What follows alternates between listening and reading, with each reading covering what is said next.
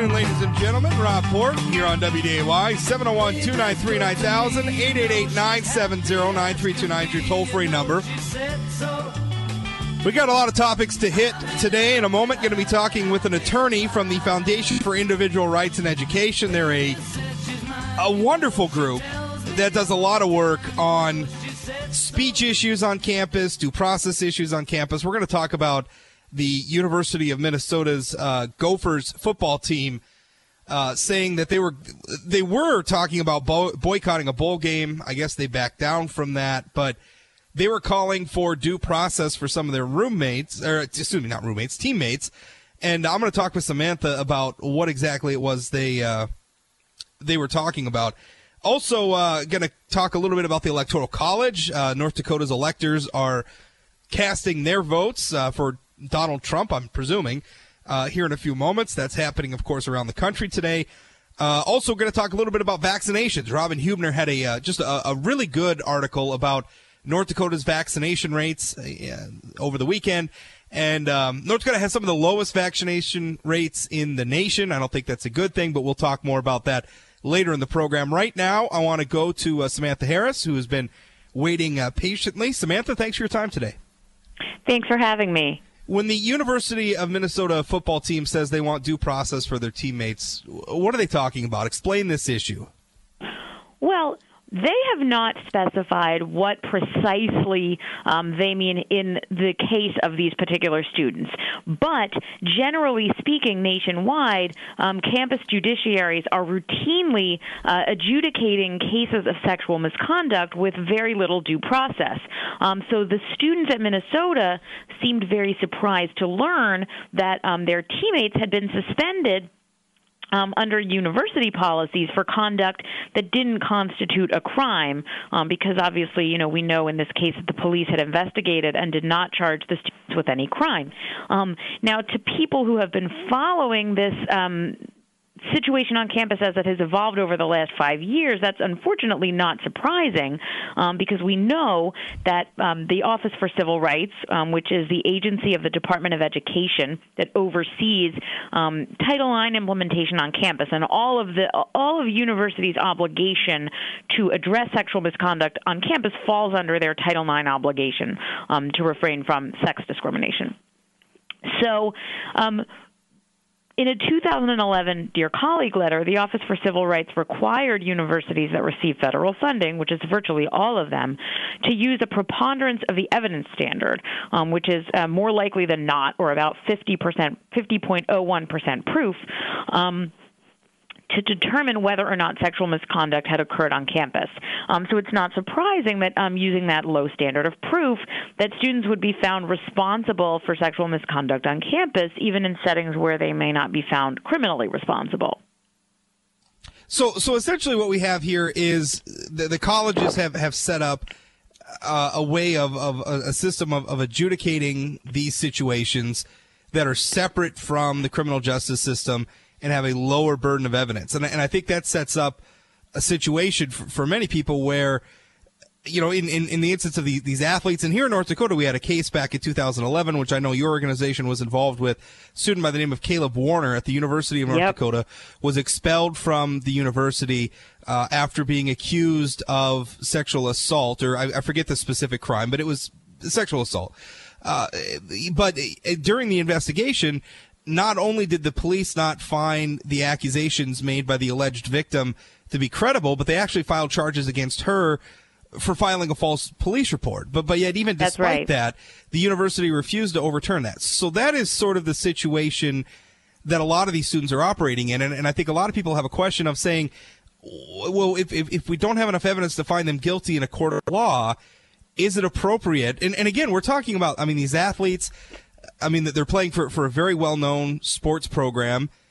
They're public figures in a way, and the university is arriving at a conclusion about their guilt for the purposes of treating them, suspending them, that is going to reflect on their reputations. Is it problematic to have that lower burden of proof? Yes, and I think that you've hit on one of the real problems, which is, I mean, look, universities always have had and they're entitled to have standards of conduct for on-campus behavior that are different from the laws of society. But the problem is that when you use terms like sexual misconduct and sexual assault that have, to the listener, criminal connotations, the reputational harm of being found responsible for one of these offenses is very high.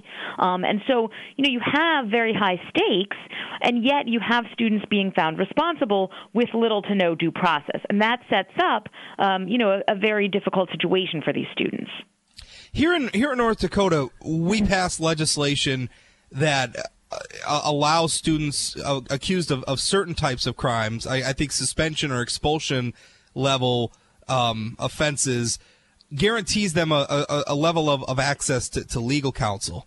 And that was a very big step. I know the lawmakers had to fight the universities on it. Does that exist in Minnesota? I mean, these students, when they were going through this process in Minnesota, did they have access to legal counsel, or how did that? Because I think that's another problem with this is when we think of the campuses adjudicating this, we think of the criminal justice system where you're afforded not just beyond a reasonable doubt, that evidentiary standard, but also access to legal counsel, a right to confront your accuser. Do we know if those things existed here in Minnesota?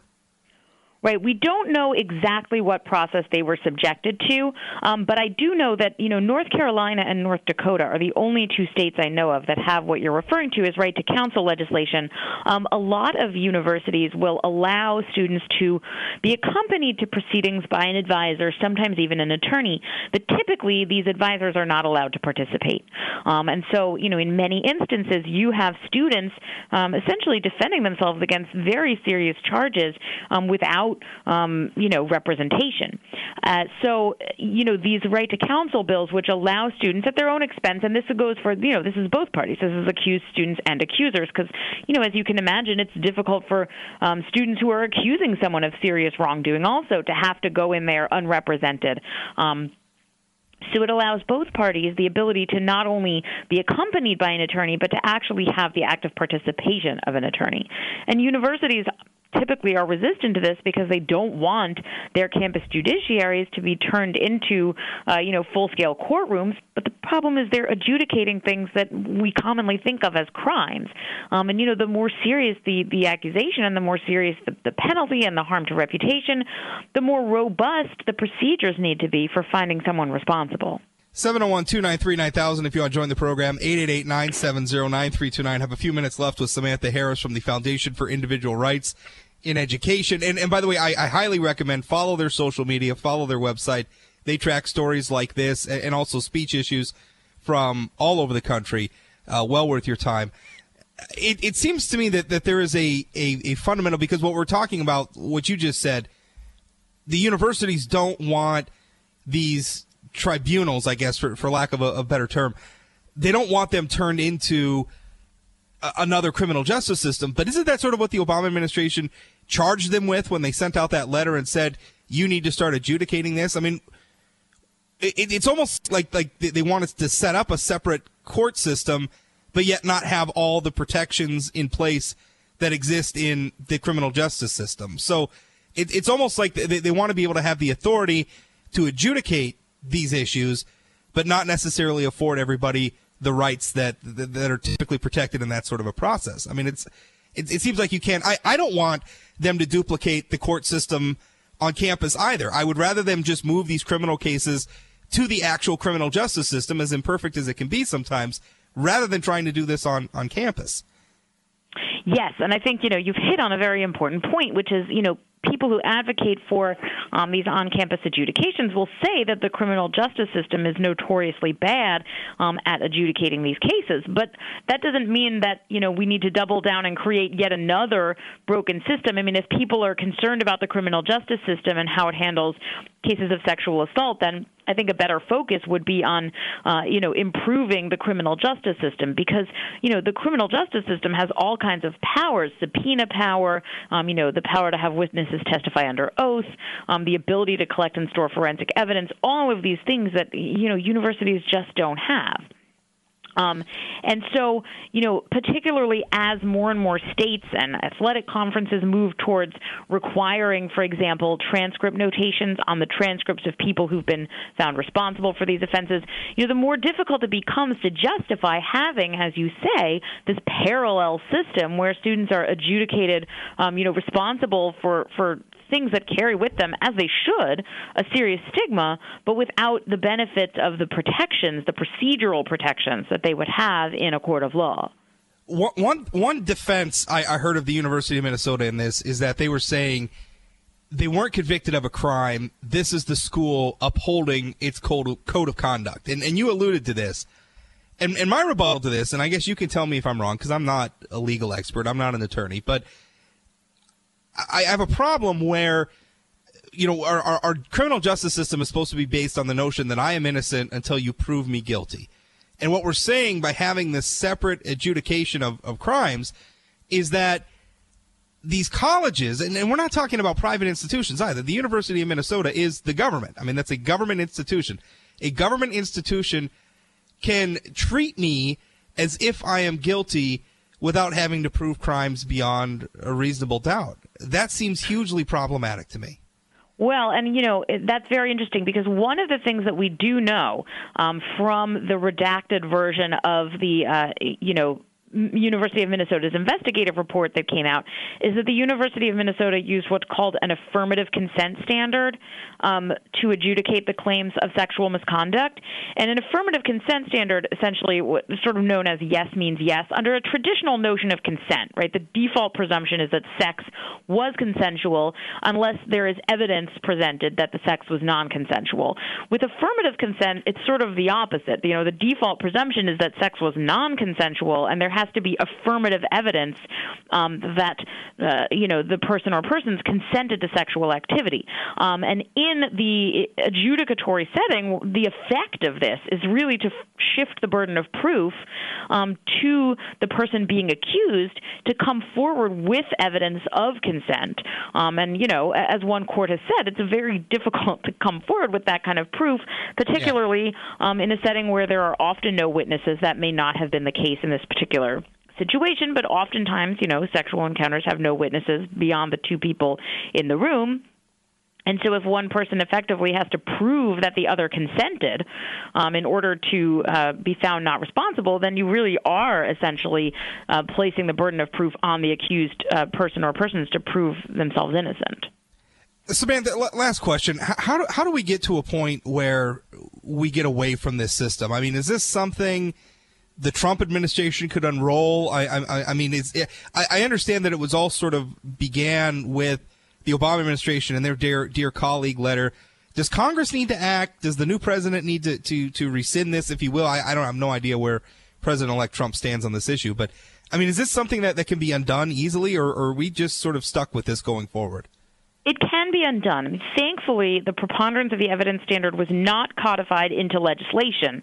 It was issued as guidance by the Department of Education. They have treated it as a mandate, and schools have certainly treated it as a mandate because they're not willing to risk losing their federal funding. But the reality is that it was issued in a document that could be, overwritten essentially by new guidance from the department. So it would not actually take legislative action to change that. Last question, a reader via Twitter asks, don't the accusers have advocates advising them? And if so, doesn't that put the accused at a disadvantage? And I think that was to your point about, the right to counsel law being for both the accused and the accuser. But often the accuser is supported, at least in my experience, they have advocates and other like that who are present. Can you describe that a little bit more for us? Well, I don't know that that's always the case. I mean, typically, both parties are entitled to an advisor, and typically what we see is those advisors are not allowed to participate. I don't know precisely what the situation was at the University of Minnesota. Okay. But, I think the issue is less that, certainly there are cases where there's some sort of gross disparity in who's representing the accuser versus the accused, or that the accuser essentially has the university, representing him or her while the accused student is left to represent himself. But more often, we see that both parties are allowed advisors. It's just that those advisors are not allowed to meaningfully participate. Samantha, thank you for your time. Appreciate it. Thank you very much. That's Samantha Harris, once again from the Foundation for Individual Rights and Education. FIRE is their acronym. I would find them on the internet and follow them. It's worth your time. 701-293-9000, 888-970-9329. We'll be right back. Don't go away. Yes, you know my baby, but she didn't know just where I was. I'm checking up.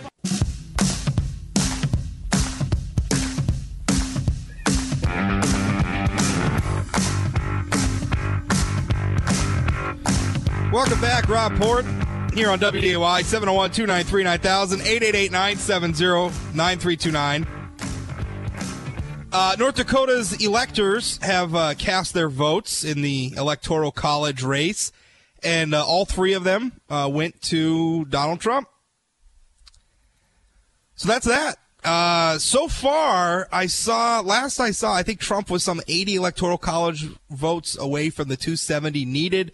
And so far, there were no faithless electors. There were protests in North Dakota today, or I guess what they were describing as a vigil. I tried to get one of the organizers of the vigil on this show today. He didn't have time during my broadcast time because obviously they were voting while I was on air.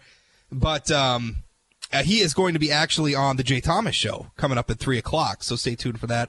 And, of course, I'll be on the Jay Thomas Show at 2 as well for a little while for Jay and mine's usual Monday chat.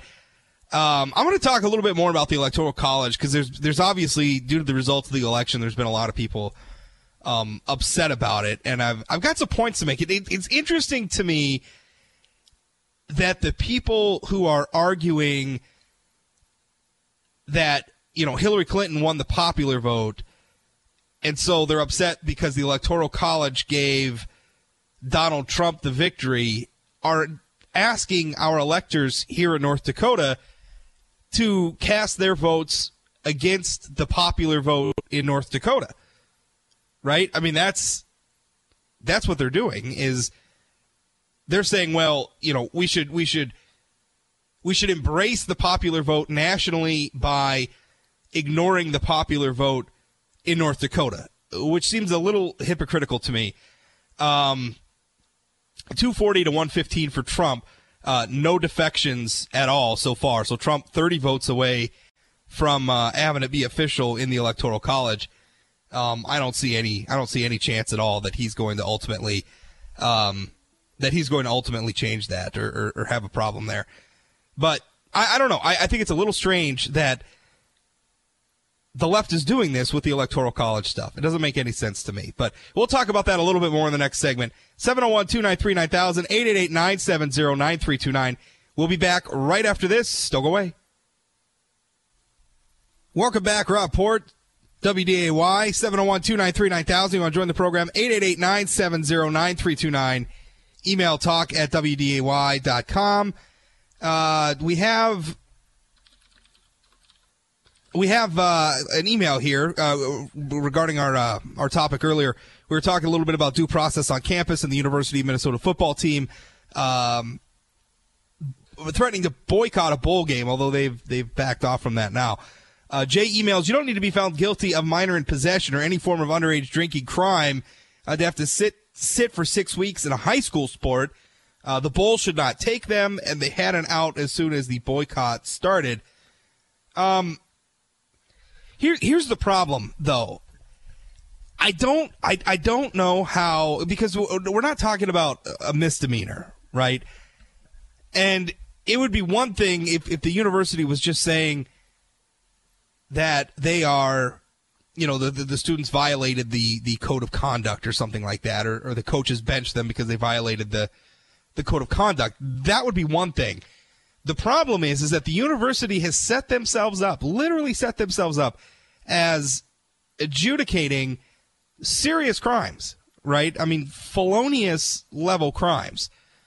And they're arriving at the conclusion that these players are guilty of those crimes and thus worthy of punishment by the school based on evidence that was not sufficient even to bring charges in the criminal justice system. Now I realize there's other evidence out in this case in Minnesota of the players behaving in a way that they should probably be embarrassed about. I think maybe the evidence doesn't necessarily lead us to conclude that they were guilty of a crime, and that's the problem, is that the university is not, I mean, they're literally, as Samantha, our guest, said, they're not saying they're necessarily guilty of a violation of the student conduct.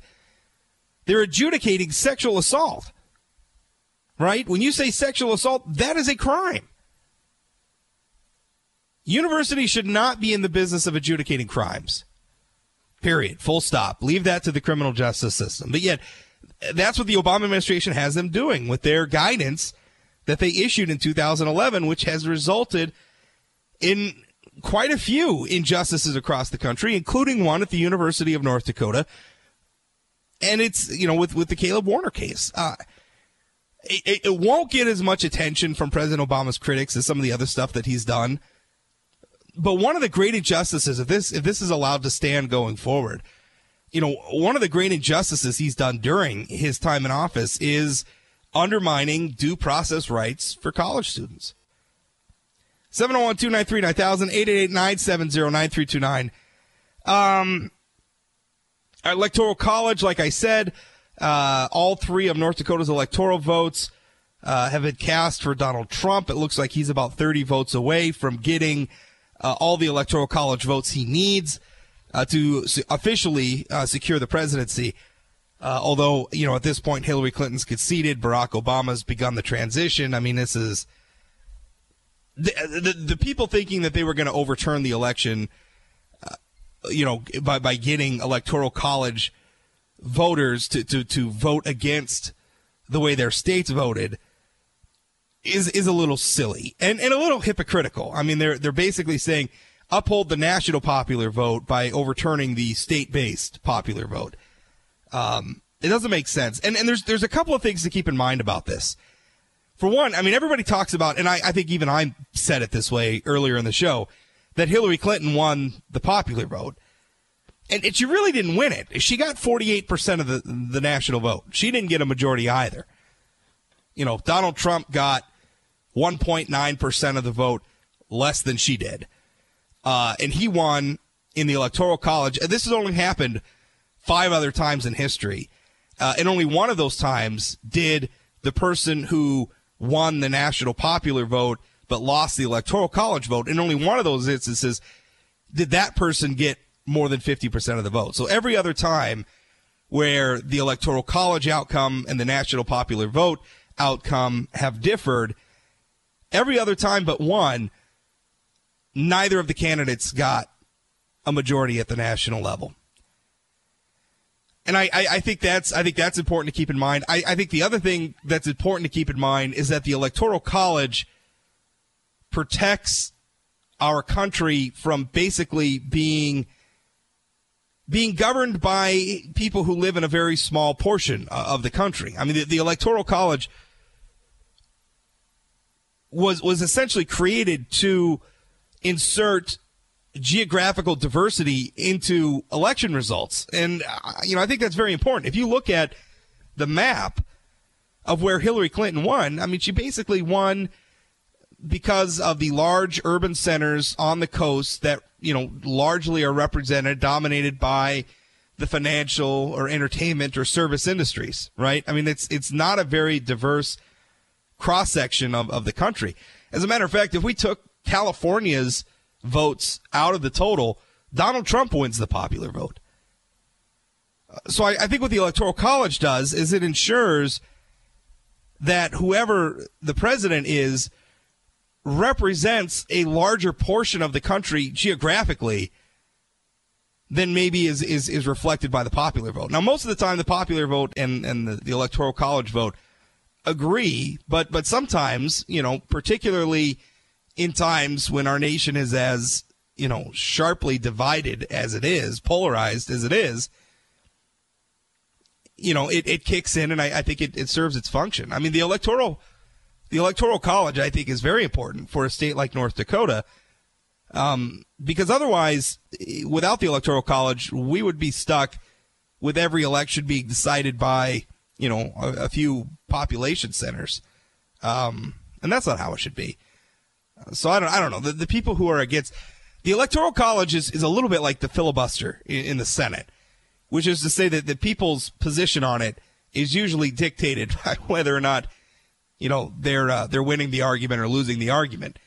In the Senate, right? It's always the minority party loves the filibuster and, the majority party hates it, right? I mean, the Democrats were all about the filibuster under George W. Bush, and then they got a Senate majority under Barack Obama, and all of a sudden they wanted to get rid of the filibuster. As a matter of fact, they did get rid of the filibuster for judicial appointments. And now they're back to the minority again.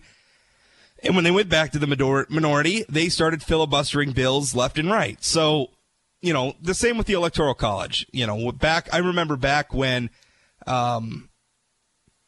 Bill Clinton was failing to get, Bill Clinton, I don't think ever got a majority of the national popular vote. Although I don't think the Electoral College was on his side as well. But I mean, listen, it's just one of those things where after an election, people are upset. Their person didn't win the election. And so now they want everything changed so that I guess the next time we hold an election, they think maybe things will go their way. But that's not how it works. The Electoral College, I think, serves a very important function in our country. And I'm glad we have it. And I'm glad North Dakota's electors stayed true to the way North Dakotans voted. That's the way it should be. And, like Donald Trump or hate him, he won the election fair and square, and he's going to be the president. And I hope he's a good one. More to come straight ahead. 701-293-9000, 888-970-9329 is the toll-free number. You can email me, talk@WDAY.com. We'll be back. Don't go away.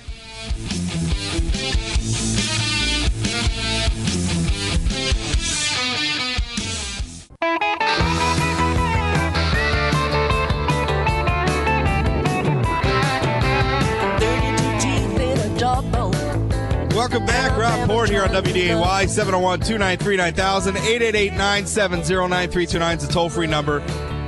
Email talk@WDAY.com. I think I'm going to talk about this a little bit more on tomorrow's show, but I wanted to hit on it today. Robin Hubner had a really great article in the Fargo Forum, Grand Forks Herald, in the newspapers yesterday. A really great article about vaccinations in North Dakota. And North Dakota's rate of vaccination since 2000, which is when the legislature passed legislation basically allowing people to really, reject vaccinations for themselves and their children for any reason at all. It's basically a religious / conscience basically exemption. And they can invoke it. I mean, you don't have to prove anything. You could just say, I don't want this because it's against my conscience or whatever. And you don't have to be vaccinated. Since that time, North Dakota had a 95% kindergarten immunization rate. In 2014, 2015, that number was 89%. According to Dr. Paul Carson, professor of public health at North Dakota State University and director of infection prevention and control at Sanford, he says that puts us among the 5 lowest states in the United States. And I don't think that's anything to be proud of, North Dakota. It's unfortunate, and it's interesting to me because we're hearing a lot about fake news in the national media, and supposedly, that's another excuse people have for why Donald Trump won the election. I think it's overblown. I think it's a scapegoat for people who don't want to admit that they nominated a really terrible candidate, and that the Democratic Party has become has become the representatives of a very narrow section of the country, at least geographically speaking. But beyond that, the fake news thing, it's interesting to me because people opting out of vaccinations are really falling. I think you want to talk about fake news impacting the election. I'm not sure it did. I think fake news is definitely impacting public health in that you have, celebrities and, these documentaries, which are factually challenged at times, I would say, promoting this idea that vaccinations are somehow not good for you, or that they're part of some drug company conspiracy, or that they're part of the government or whatever. And I'm sure there's elements of that. I'm sure the people who make vaccinations love the idea that states have a mandate for them, right? I mean, there's no getting around it. And I cannot even understand distrust in government. I mean, I'm a conservative. I don't necessarily trust government, and I don't know that I could ever bring myself to support a law that would force putting needles in people's arms if they don't want them there, right? So I get the mistrust to a point. But the efficacy of vaccination as a way to control communicable disease is undisputed in my mind. And a lot of this stuff being put out that it's connected to autism and everything else is just bunk. And it always shocks me whenever this issue comes up how just absolutely militant some people are in their beliefs on this. But I want to talk about this a little bit more tomorrow. Coming up with the Jay Thomas Show, I'll be on starting here at 2 o'clock. Also at 3, Jay will have on one of the people who are protesting the Electoral College votes here in North Dakota today. That's coming up at 3. You can catch me right here, 1 to 2 p.m., Monday through Friday on WDAY, or 24 hours a day, 7 days a week at sayanythingblog.com. Thanks for listening. We'll talk again.